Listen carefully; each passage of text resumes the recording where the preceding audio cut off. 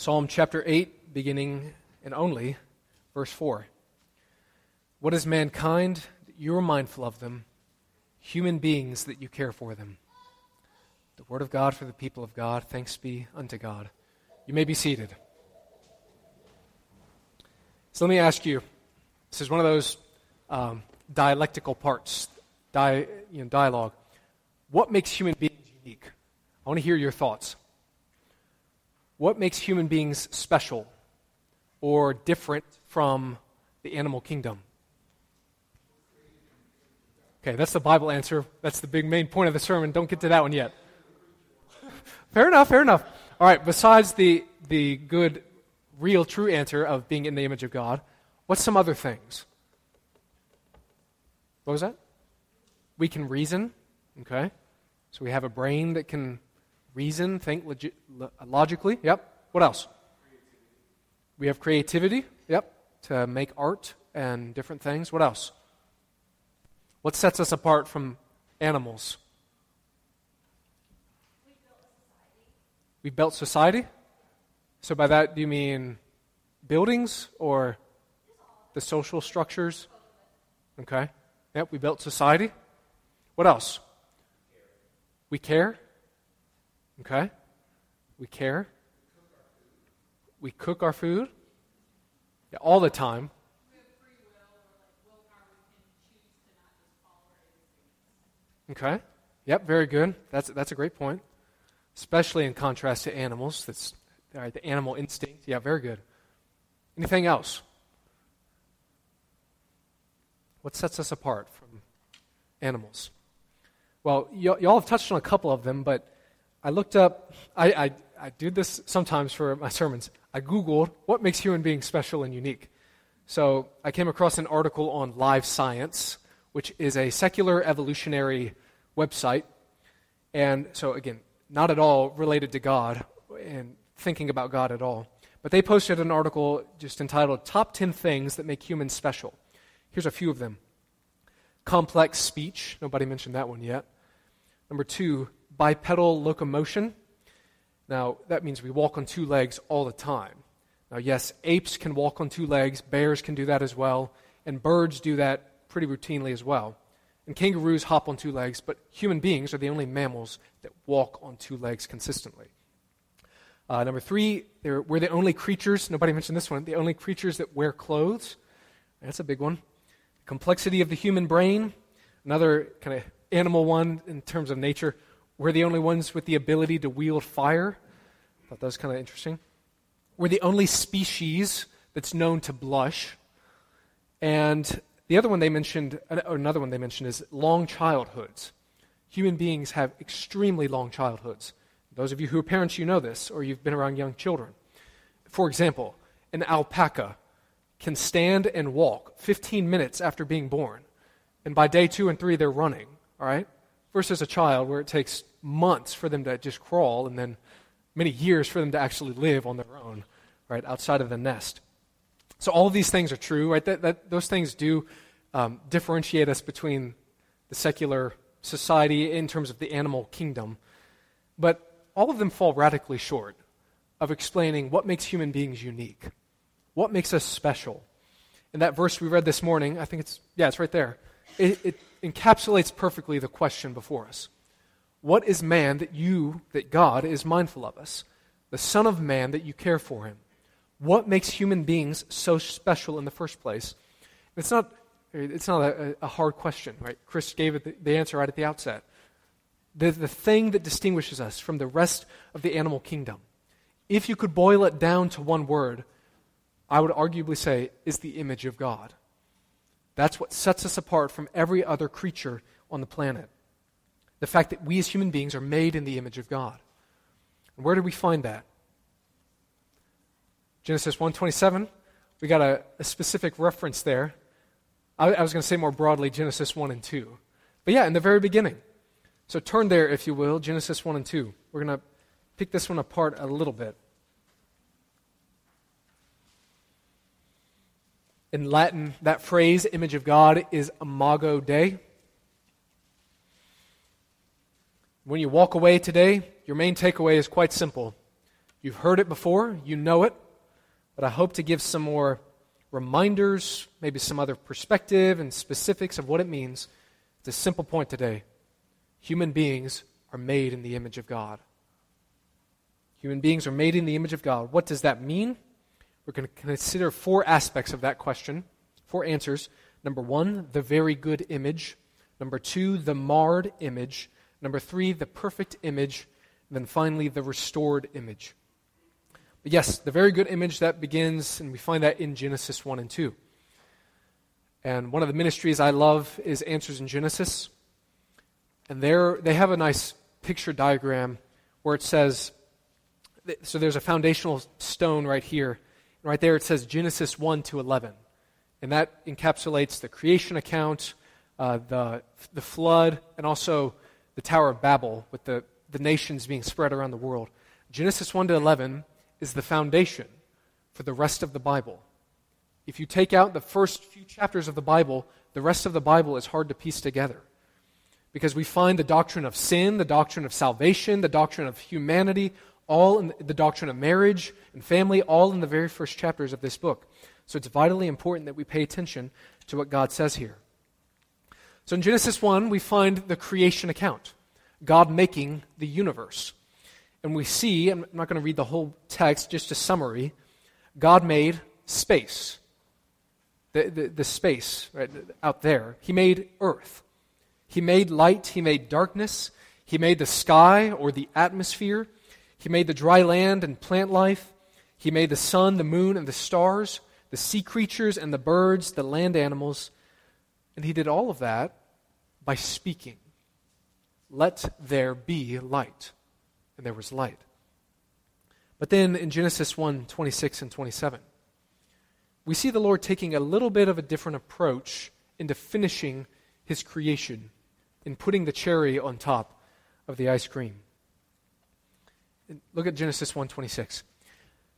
Then God said, actually, look at that phrase right before in verse 25, that last phrase. God saw that it was good. God looked around, days 1 to 6, saw all of these different things. It was good. I like this. Verse 26, then God said, let us make mankind in our image, in our likeness, so that they may rule over the fish in the sea and the birds in the sky, over the livestock and all the wild animals, and over all the creatures that move along the ground. So God created mankind in his own image. In the image of God he created them. Male and female he created them.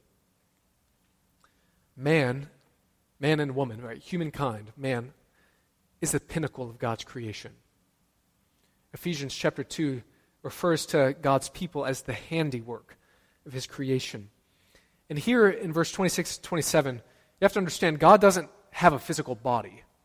He doesn't have physical hands, but the precise care and attention to detail that is described here strongly implies handiwork, craftsmanship, personal touch from the Lord. Let us make man. Let us form him. Let us fashion him. Let us create him. Let us mold him. That's a lot of care and precision. And after the creation of man, there's a nice phrase there that describes what God just did. God looked around in verse 31 and saw that it was very good. Days 1 to 6, everything God made was good, but then after he created man and woman, it was very good.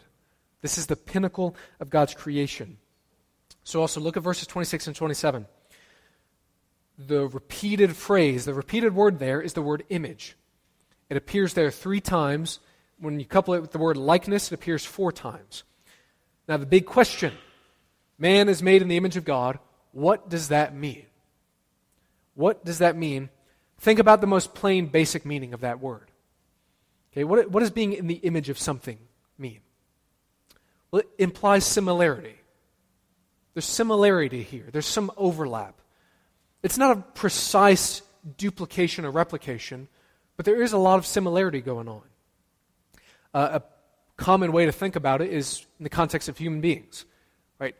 He's in the spitting image of his father. He's like his father. He's similar to his father, or vice versa with the daughter and the mother. In Genesis chapter 5, verse 3, we find this language. When Adam had lived 130 years, he had a son in his own likeness, in his own image, and he named him Seth. The very same language used there to refer to human beings. So we are like God. What does it mean that we're in the image of God? We are like God. We are similar to God. So being, in another way to think of it, another dimension, being an image of God, we represent God. We represent Him. Think of another way. Think of it like mirrors. We are called to reflect God in the world, to represent God in the world. Right? God is the source of love, beauty, and goodness, and He created us to spread it, to share it. That's in part what be fruitful and multiply means. It's not just have a bunch of kids. I mean, you could read that into it. But it's about spread my image, my glory, my beauty around the world. Be fruitful and multiply and increase in number. And the other thing about image, an image stands in the place of something. For example, if you have a picture or a painting of a sunset over the Blue Ridge Mountains, and it's hanging up in your home, it's very beautiful, very, very nice to look at. But that image, that picture, is a stand-in for something far more grand than that tiny little picture. And that's the reality of the mountains, and same thing with human beings. We're a tiny little stand-in, a tiny little image of the greater reality behind us and above us, who is God Himself. So you might be saying, okay, I got all that. I get that we are like God. Well, how are we like God? No theologian, no pastor, no scholar has ever been able to pinpoint it down to one thing. Like, oh, we're in the image of God. That means exactly and precisely this. There's no consensus. Specifically, there are a lot of different components to what this means, and I'd like to share with a few of them with you. We image God. We represent God. Here's 11 for you. Again, successive. We represent God. We are like God in that we have an inner sense of right and wrong. We know right from wrong. This differentiates us between the animal kingdom as well. Number 2, we have immaterial spirits. We all have physical bodies, but we also have an immaterial spirit, a soul inside of us. And then number 3, because of our inner spirit, we have the capacity to relate to God, to have a relationship with Him, a personal connection with Him. We can praise Him, we can pray to Him, and we can also hear Him through His Word. Number 4, our souls inside of us are immortal. They will never vanquish. They're never going away. Our bodies may be destroyed, our bodies may be crushed, but our souls, our spirits, will live on forever, either in eternity or in the lake of fire. Number 5, we image God through the good gift of gender. I'm not implying that there's genders in the Godhead, but what I mean is we image God, we represent God through the difference of gender.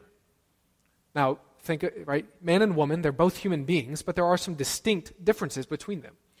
Now, the Father, Son, and Spirit, they are all God, but there are some distinctions between them. So we represent God in part through the uniqueness of being male and woman, being male and female, man and woman. I'm going to preach a full sermon on that later on, so I'm not going to tease that out, because you could preach a whole sermon on male and female, how God created and all that. Genesis chapter 2, seeing that account. So that'll be another Sunday. Number 6, we can reason and think logically. No monkeys will ever be thinking about the Trinity and trying to pick Him apart. Number 7, the use of complex, abstract language. Number 8, we as human beings, we have an awareness of the future, of eternity in general, but also of the distant future. We know next year is around the corner, and in Ecclesiastes has a verse where it says, God has put eternity into the heart of man. So we all know that there's something coming after us. Number 9, I think, Andrew, you might have mentioned it, artful creativity. Right? God is a very beautiful God. He's the greatest painter ever, painting the sunsets that we see, and He's just such a unique, creative God. But that's reflected in human beings. Beethoven's Fifth Symphony, Michelangelo's Sistine Chapel, the pyramids, Mount Rushmore. Right? Human beings are extremely creative. Number 10, complex emotions. One theologian, he wrote this. He said, we as human beings can experience a lot of different emotions at the same time. For example, after watching my son's baseball game, I can feel sad that the team lost, happy he played well, proud he was a good sport, thankful God gave me a son, joy of seeing him grow up, and anxious because we're going to be late for supper. We can experience all of that in a split second, the complexity of human emotions. The last one, we've been given authority. Nobody mentioned this also. What sets us apart from other animals? We've been given authority over the earth. Human beings are the top dog. We are at the top of the food chain. Right? It's not to say in some kind of crass way, but we are at the top. And God created us to be that. He gave us the command, cultivate the earth, tend to it, cultivate it, care for the earth. That's what we're called to do. So those are a few components of what it means to be made in the image of God. Now, to be clear, the image of God in a person is not determined by performance or function. This is very important to state in today's day and age. For those who are unborn, for the sick, for the comatose, for the elderly, etc., they all bear the image of God fully. Every human being does. If you may not be able to speak, if you may not be able to move, if you may not be able to cognitively think, it doesn't matter. Every human being has the image of God printed upon their soul. So therefore, every human being is worth something. They have dignity, they have worth, and we are called to treat one another with respect. And this right here is the foundation of the Christian social ethic. Right? The world cries out, we need to be kind and tolerant to one another, and be peaceful with one another, and love one another. On what basis? The Christian answer, the Bible's answer, is the only one that is foundational, that makes sense, and it gives us a strong basis to loving our neighbor as ourselves. Because my neighbor is made in the image of God. So brothers and sisters, God's image in us was very good in the beginning. But it leads us to number 2, the marred image. We do not live in a Genesis 1-2 world, as it's been said. We live in the Genesis 3 world. The same humans who can design and paint the Sistine Chapel are the same humans who are capable of horrific school shootings and the genocidal mayhem of the Holocaust. How do we make sense of that? The same humans who can pour out so much of their lives in serving in hospitals, caring for the wounded, can also wreak havoc upon entire cultures. The answer is found in Genesis chapter 3. Right? It's all in the beginning. And the whole sermon could be preached on the fall. How the fall came about, the effects of the fall. But here's a summary and a reminder for you. Adam and Eve, they were created to image God, to reflect God, to represent God in the world. A way to think about it, they were created to receive the beauty of God and to share the beauty of God with one another. But instead of doing that, instead of receiving His love with gratitude, instead of that, what did they do? They were ungrateful for His provision. Instead of trusting in His love, being satisfied with His love, they were greedy and filled with lust. Instead of rejoicing in the truth of who God is and what He had commanded, instead of rejoicing in that, what did they do? They swam in the pool of lies. The lies of Satan and lying to one another and lying to God.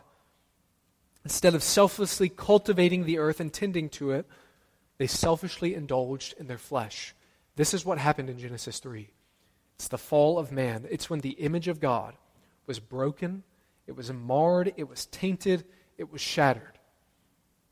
And this manifested itself in 3 big ways. Human beings had alienation from God, right? The mirror, to use that analogy. The relationship with God was broken. The relationship as a married couple, man and woman, was broken. And the relationship with the earth was broken. We have toil now when we work. And all of the chaos in the world, all of it can be found and be tied back to what happened here in Genesis 3. But if Genesis 3 explains sin in the past, Romans chapter 3 explains sin in the present. So turn there with me, if you will. Romans chapter 3. Right? Because the Bible is not just a history book. It's not just about, hey, back then Jesus did this, therefore. No, this is what the Bible happened back there, what it says happened back then. The Bible also speaks about today, about 2023. Not in the sense of who's going to be president and that kind of thing, but about the really foundational things of life. Romans chapter 3, verse 10 describes our state as humanity. There is no one righteous, not even one. There is no one who understands. No one seeks God. All have turned away. They have together become worthless. There is no one who does good, not even one. Their throats are open graves. Their tongues practice deceit. The poison of vipers is on their lips. Their mouths are full of cursing and bitterness. Their feet are swift to shed blood. Ruin and misery mark their ways, and the way of peace they do not know. There is no fear of God before their eyes. Look also at Romans chapter 5, verse 12. Romans 3 described the present condition of humanity. Genesis 3 described the past in the Garden of Eden. Romans 5:12 makes the connection, the bridge of what ties these two together. Therefore, just as sin entered the world through one man, being Adam, and death through sin, and in this way death came to all people because all sinned. Human beings inherit the sin nature from Adam.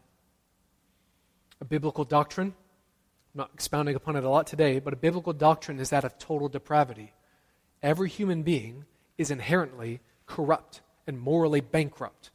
No human being is going to heaven in and of themselves, because every human being falls radically short of the perfection that God requires.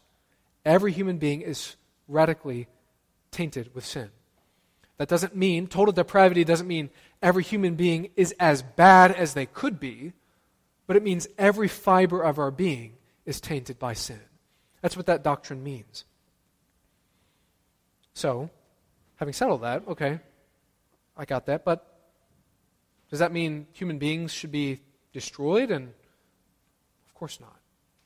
Because even though the image of God has been broken, every human being still has that image. This is key to remember.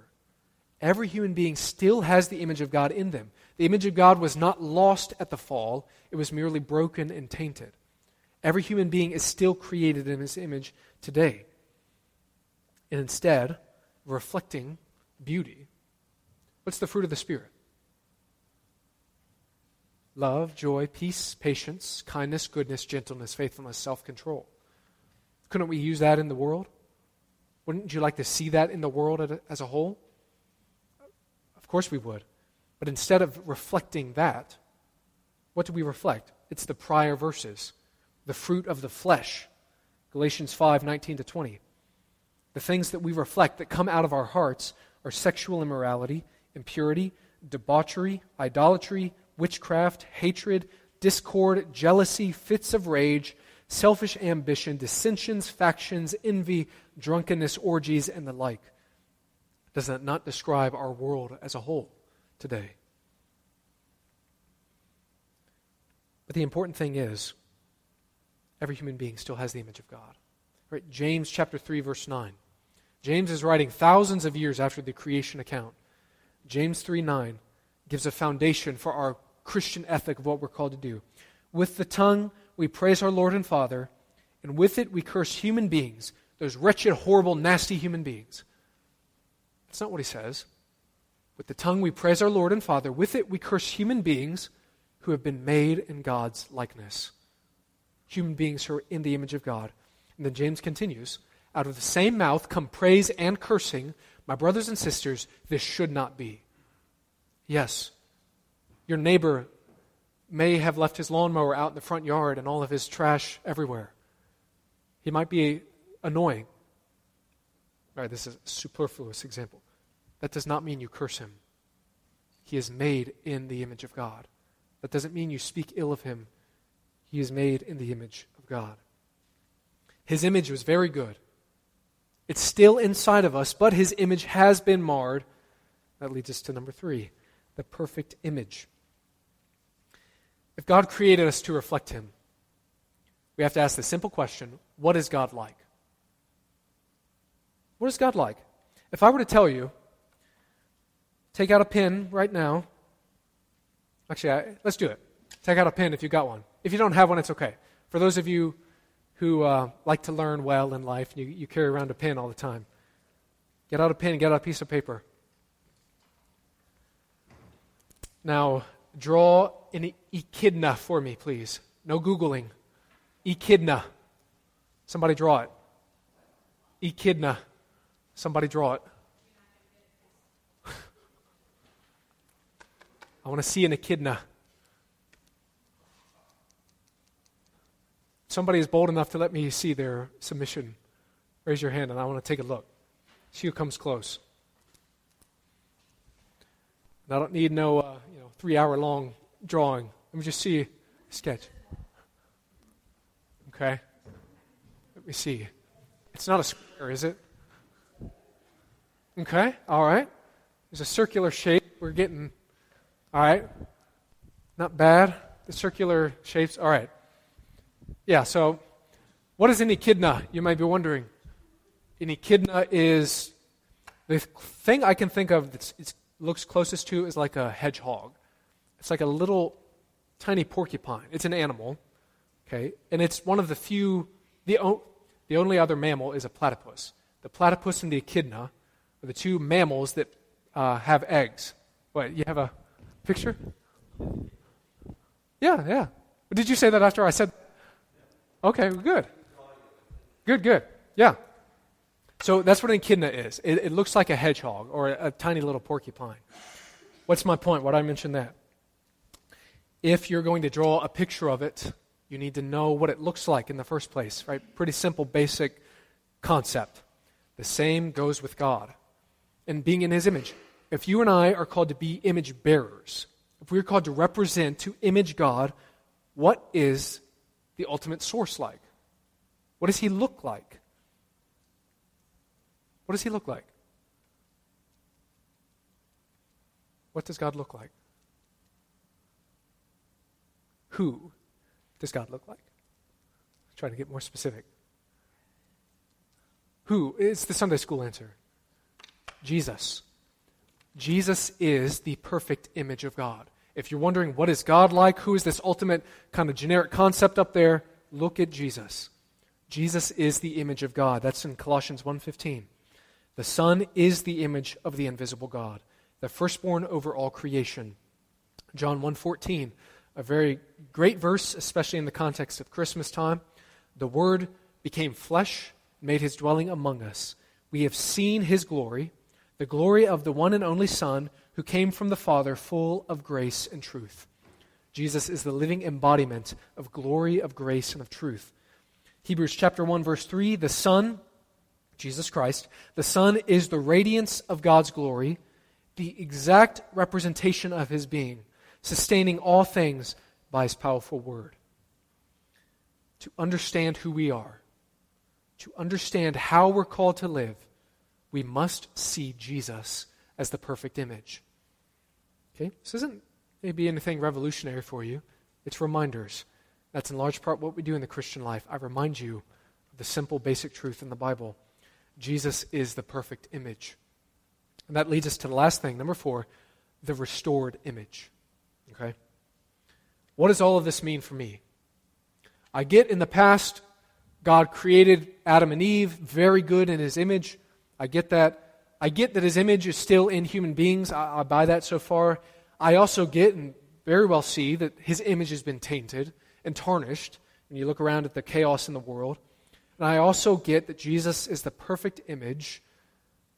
But where does that leave me? What does that mean for me today? The good news of the Bible, the good news of the Christmas season, isn't just that Jesus came It's not just things in the past. It's the good news that Jesus offers to piece you back together today. Jesus didn't just come in the past. He also offers to be with you today and piece your life back together. A common analogy when you think about the gospel, you may have heard it explained like this before, and I think I've said it up here, is human beings are like empty cups or empty vase, whatever. Or you have the empty heart, right? The classic image. We have empty hearts, empty cups, empty vases. What we need is for our hearts to be filled. So what do we human beings do? We look around in the world at sex, at drugs, at money, at power, at so on and so forth, the things of the world to fill that void in our heart, when it's only God alone who can fill that void. I think there's merit to that. That's true. But another thing about it is the gospel is extremely rich and deep. No one analogy can fully represent what it is. So another helpful way to think of it is through the image of God. And that is the image of a mirror. We're like mirrors, but we're broken. And now the gospel message is that God offers to piece us back together, to bring us and make us whole. And not just the beautiful thing about the gospel, it doesn't just piece it back together and there's cracks everywhere, but through Christ and through the Spirit, He's going to make us completely whole again and completely renewed and completely united together with Him. And that is the goal of the Christian life. I like what one person said. He said, the image of God was our created design in the past, but the image of God is also our eschatological destiny in the future. That's where we came from, but it's also where we're headed, to be like God, to be whole, to be complete. Romans 8, verse 29 tells us, those God foreknew, He also predestined to be conformed to the image of Jesus. That's why He created us, to be conformed into the image of Christ. Brothers and sisters, our hope is summarized in 1 Corinthians 15:49. 1 Corinthians 15:49, it says, as we have borne the image of the earthly man, referring to Adam, as we, as human beings, as people, as we have borne the image of Adam, so shall we bear the image of the heavenly man. That is referring to Christians. One day, we're going to be like Jesus. We're going to be whole. We are going to be complete. But is that the Christian's greatest hope? Right? Because so far, it's all about me. But listen to 1 John 3:21. It's not just about Jesus restoring us per se. It's not just being like Jesus. Our greatest hope is to see Jesus, to see the perfect image. Listen to 1 John 3:21 and how closely knit these two thoughts are together. When He appears, we shall be like Him, for we shall see Him as He is. The greatest hope for Christians is to see the perfection of beauty, to see and savor the perfection of glory, which is Christ Himself. And when we see Him, the Bible says, we will be like Him. That's what our souls need. And that's what this world needs, to be like Christ. And the way that you and I are going to be that today, right, before we get to heaven, the way that we do that is how? It's by doing the same thing as 1 John 3:21 talks about, by seeing Christ, keeping our eyes fixed upon Him, keeping our heart fixed upon Jesus, keeping our minds fixed upon Him. For when we see Him, we shall be like Him. So, brothers and sisters, in conclusion, how would you answer Psalm 8:4? What is mankind that you are mindful of them? Human beings that you care for them. How would you answer that? Easy, straight-up answer. Human beings are made in the image of God. Very good. What does that mean? How would you explain that to someone?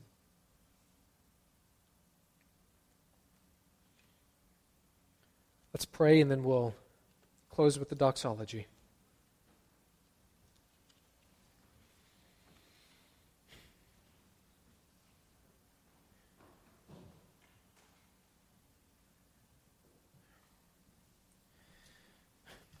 Father, the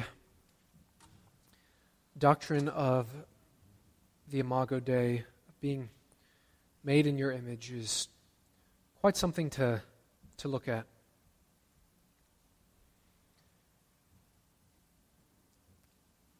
And part of the thought that keeps coming to my own mind is that expressed in Psalm 8:4, and all of our talk about what is the image of God and how the image has been marred, and what ties it all together and what's so mind-blowing is the fact that you care for us so much. In the midst of all of our feuding, in the midst of our, frankly, our ugliness, the fact that you still care for us will truly blow our minds if we can ever grasp that. But we thank you for that beautiful reality and truth that you do indeed care for us.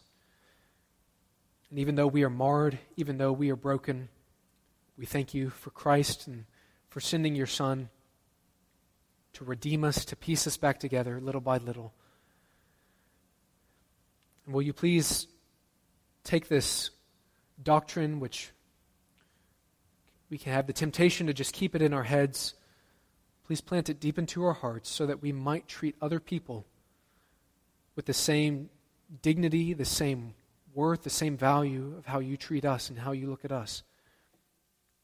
For those who are hard to love, for those who have wronged us, for those who disappoint us, please help us to love, to forgive, to show care, to show compassion. We know that can only happen as we see and savor you, Jesus, as we behold your glory. Please help us in that process. Help us this week, and help us, especially this week, to be grateful for all that you've done for us. Thank you that you are mindful of us and that you care for us. Help us to do the same with our fellow brothers and sisters, both in Christ, but also our fellow human beings, our neighbors, whom you've created in your image. Commit these things to you, not asking for our will, but yours to be done. In Jesus' name, amen.